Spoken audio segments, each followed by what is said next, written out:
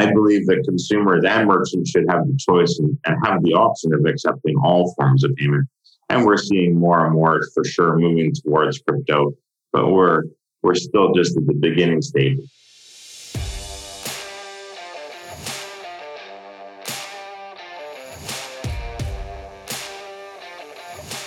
Hello and welcome to the eCommerce podcast. We believe that there is more than enough content focused on e-commerce marketing and not enough content celebrating the real heroes of e-commerce, those running the operation. Each week, we find and interview an e-commerce operations expert to share the secrets behind how some of this industry's most exciting businesses are run. I'm your host, Norbert Strappler, the CEO of SyncSpider. Hello and welcome to the eCommerce podcast. My name is Norbert and today I have an alternative coin expert here in my studio. Hello, Jason. Welcome to the show. Hi, Norbert. How are you doing? Great to be here. Yeah, I'm fine. Thank you. How are you? Excellent. That's great. So today we are talking about coin payments in e-commerce. But before we start, let's tell us a bit about yourself. So how did you get into e-commerce? Sure. Well, in the early 90s, we were originally starting to develop a platform called WSN, the World Shopping Network. So that was the original step into e-commerce. The World Shopping Network is essentially what the internet is today. But of course, we were far before our years and our time. And although we could buy and sell and trade and see images and do things within our office space, there wasn't any connectivity. Very, very few 56 baud modems or 28 baud modems didn't allow for a lot of transactions. Even a lot of people were still on 14.4 or 9600. So, it was pretty early. But that was the original. When was this? That was in 1992, 93. Oh, wow. Yeah. That's really long. So that was a long time ago. That was the initial stages of my e-com ventures. And then we went into lots of different things and started a payment gateway platform and services to help merchants with traditional payments, MasterCard and credit cards, etc. And was involved in that space for a long time, as well as the ATM industry. So, and then in about 2015, I started looking at and supporting the founders of CoinPayments as an advisor and mentor. In 2016, I became a shareholder and partner in the company. Yeah, and the website is coinpayments.net, and you have support over, and this is really stunning, over 2,000 different altcoins already. That's right. Yeah, inside of our wallet infrastructure, we're supporting over 2,000 coins. In our payment system, there's about 150 or something like that are actually payment tokens with specific payment nodes and other elements so that we can support direct payments. But within our wallet infrastructure, we're supporting over 2,000. Oh, wow. Yeah, that's really a lot. What was the impetus behind the creation of CoinPayments? Well, originally the founders who started it, they wanted to accept altcoins as a form of payment. Yep. They were selling hardware and products and services to the crypto mining industry. And they were big fans of the blockchain space. And so from 2010, 2011, the founders were originally involved in that space. And a year or so later, they said, hey, I really want to accept this as a form of payment. And then once they built a little platform to be able to accept it, they then realized, wait a second, we keep getting asked, can we do the same? Can we do the same? So it just kind of grew over that space. And 2 years later, there was a couple thousand merchants, and a year later, there was 50,000 merchants. So it was that sort of evolution period that was through that process. And originally because it was solving a problem. Okay, wow. Why is CoinPayments so important at the moment? So why do people really pay with coins, or is it just a nice to have? Well, it's interesting because we just put out a fairly good report with sort of the period of growth within accepting crypto as a form of payment. And we're seeing a huge adoption right now. Mm-hmm. Last month, we processed over $570 million in crypto transactions. So in that period and process, we see a lot of adoption happening, where a year before that, it was probably half of the volume. So, in the growth period, we're seeing more and more usage of stable coins, especially in transactional space. Of course, Bitcoin is our number one. It's about 80% of all our transactions right now is in Bitcoin as a form of payment. Okay, yeah. When I am a private user buying at a store and want to pay with let's say Bitcoins, I always thought so. If I have Bitcoins, I collect them, I save it, I use it for my my rent at some point. Why do people pay with Bitcoin at the moment? So why do they start really using it, or how did that change happen in the mind of the people? Sure. Well, I think if in our report we see originally over the years we were always around 95% of transactions happening in Bitcoin. So it was a much higher percentage of specifically in the Bitcoin transactions. However, as I share with merchants today, the usage of credit cards took about 50 years for adoption. So you could say the same thing a number of years ago. Why is somebody choosing to use a credit card to make a transaction over cash? Because originally it was really cash transactions, and they became easier method to making those payments. So if you're holding crypto, if you're holding a MasterCard, your credit card, Visa card, Amex card, or you have money in your bank account, you have, as the consumer, the option to make purchases today. So if you're at a merchant and say you're NordVPN, for example, who's a client of ours who uses our platform to accept payments, if you're using NordVPN, you have the choice to make a payment with either your Bitcoin or your credit card or your bank card, whichever. It's the consumer who chooses to what they want to make the payment in. So it's nice, yeah, right. So that's where a merchant, in my view, should always accept all forms of payment. And I'm really payment agnostic. Most of my team are 100% crypto, 100% blockchain, and that's all they believe in. Well, I believe that consumers and merchants should have the choice and have the option of accepting all forms of payment. And we're seeing more and more, for sure, moving towards crypto, but we're still just at the beginning stages. Yeah, absolutely. For which e-commerce solutions do you have already plugins, or how easy is it to get your tool into an e-commerce store? I think there's about 35 of them or so. Pretty much all the general ones that are there, whether it's Shopify or somebody selling on through the Shopify platforms, or BigCommerce or WooCommerce, or whichever is the systems. We have about 30 of them that are abilities for you to integrate directly into your e-commerce website. Mm-hmm. And how can I, let's say, as a merchant, let's say I accept now the payments. How do I get my money? So how does this work? Do you send it directly to my bank account, or do I have a wallet with you in a specific crypto, or how does this work? Sure. So we provide a custodial wallet service. So as you've accepted a Bitcoin as your transaction, we settle that Bitcoin directly to the ledger that's specific to your account within our platform. So our custodial wallet system is always holding your crypto. At some point, if you want to move that crypto to, say, convert it to fiat, or maybe convert it to another token, we facilitate some of those services currently.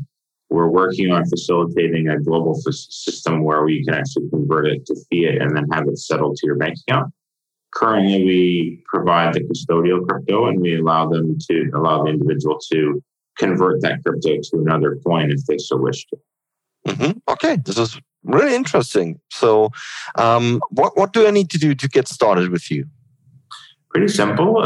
It's a simple sign-up link on our website at CoinPayments.net. And through that process, you submit your email address and your password, do a email verification, and that's all you need to do to set up your account. What we strongly suggest and recommend is some of the people KYC their account right away, as if at a certain number of volume will require it anyways. However, if people are looking at really doing their business and getting transactions, it's best to KYC their account right away. Mm-hmm. Okay. Well, what I know from credit card providers, there are a lot of documents from the company needed. So you need to sign contracts, you need to upload them, you need to send your passport, and verify everything. Yeah. What do I need to do for the crypto part? Well, honestly, just to set up an account is very easy. You just submit your email address and verify your email address.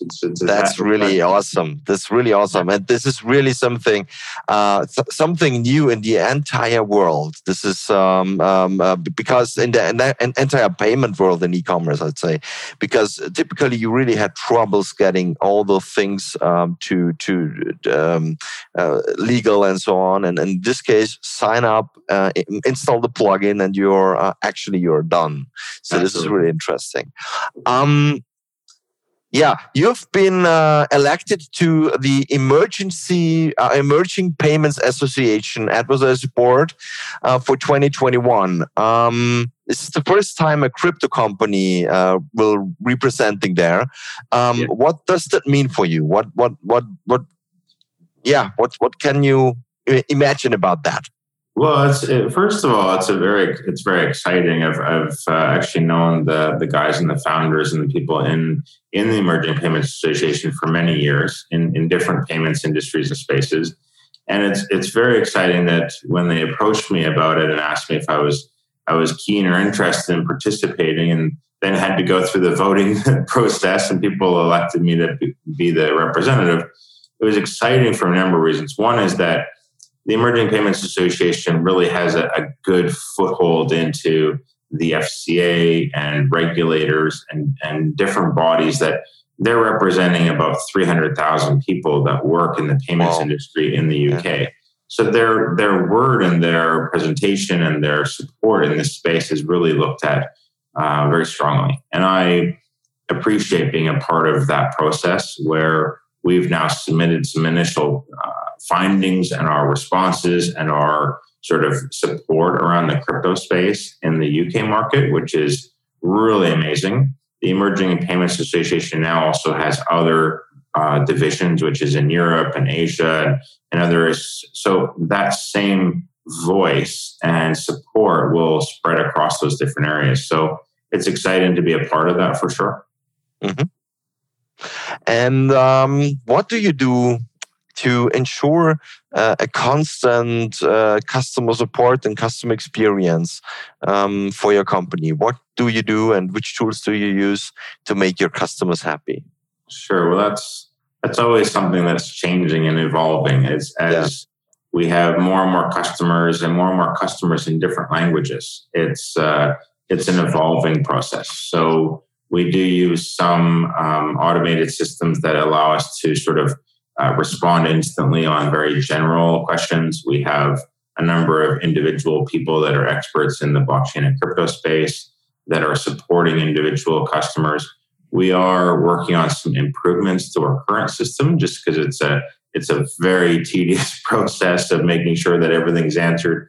And even more so is making sure the security is still there. And that's a little bit of the challenges where customers are a little frustrated with is that they want immediate support or they want to talk to me. They reach out to me directly. Well, I don't even have access to your server or to the back end or to accounts. So it's difficult for me to answer the problem or solve the problems right away.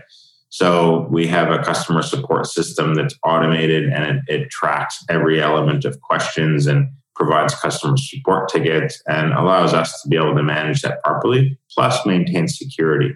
The last thing we would want is somehow somebody getting access to somebody's account and saying, "Oh, I can't move all my coins and I want to move it somewhere else." So similar to a bank, you just don't say, "Hey, this is me, so just move my money." So we really try to provide the best support as possible, and we have a pretty good track record of providing good support. That's great. What role does automation play in your operations? I guess the automation side of it, when it comes to how our infrastructure works, node management and movement of our data systems or servers or support and systems such as any security elements. We have a lot of automation systems that are built into that. We don't have a lot of I guess you'd say AI at the moment, but which is probably some of our next steps we'll be looking at, and more so in the customer support side of things. Mm-hmm. However, it is something that's sort of on a roadmap down the road for a while. Mm-hmm. Best part to ask: what are your plans for the next 12 months? What do you want to achieve? Well, we have a number of initiatives at the moment. First, we're working on launching a credit card, which is a little different than most other crypto cards that are out there, which are debit card programs. So that's something that we're working on. We're also working on a global distribution fiat settlement solution where everybody will be able to convert their crypto to fiat if they so choose to, and send those funds to their bank account. So those are two of the main things. We're also about to launch a division and a whole team in Brazil.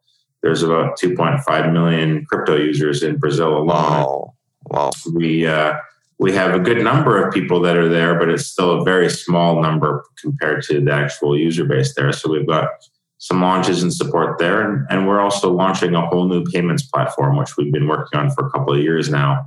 So a new UIX, a new backend, a new administration systems, new security functionality. It's just a whole new payments platform completely. So that's those are some of the exciting things that we're working on, of course, over this next year. And we have some pretty big news that we'll probably be announcing over the next 6 months or so as well.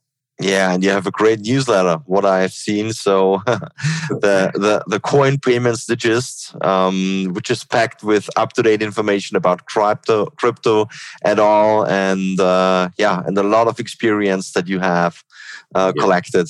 Yeah, that's cool. So you are, don't get me wrong, frankly spoken, you are a dinosaur in e-commerce. But who has taught you the most about e-commerce in your career? I think participating in groups and associations and elements such as like Money 2020 that I usually go to every year, the people that are supportive around the payment space, definitely I've learned a lot from. I think more so that I've learned from entrepreneurs and other entrepreneurs in my life that have supported and shown me that you just stay at what it is that you're doing, right? And not giving up. So I think the biggest lessons that I've learned are actually from other entrepreneurs, not necessarily just in the payment space, but entrepreneurs overall. Mm-hmm. Great. Thank you so much for your time, Jason. It was really a pleasure talking to you. And if you don't support crypto in your cart at the moment, it is definitely something you should try out. Go to coinpayments.net, give it a try, and add a few cryptocurrencies to your shopping cart and see if it performs. It's as easy as sign up for a SaaS application, just going on the website and give it a try. Thank you very much, Jason. Thanks, Robert. Have a great time. Day. Take care. Bye-bye. And that's it for this episode of the eComOps podcast. If you enjoyed listening and would like us to find and interview more e-commerce operations experts, please search for eComOps podcast in your favorite podcast listening app and then subscribe, rate, and review. Until next time.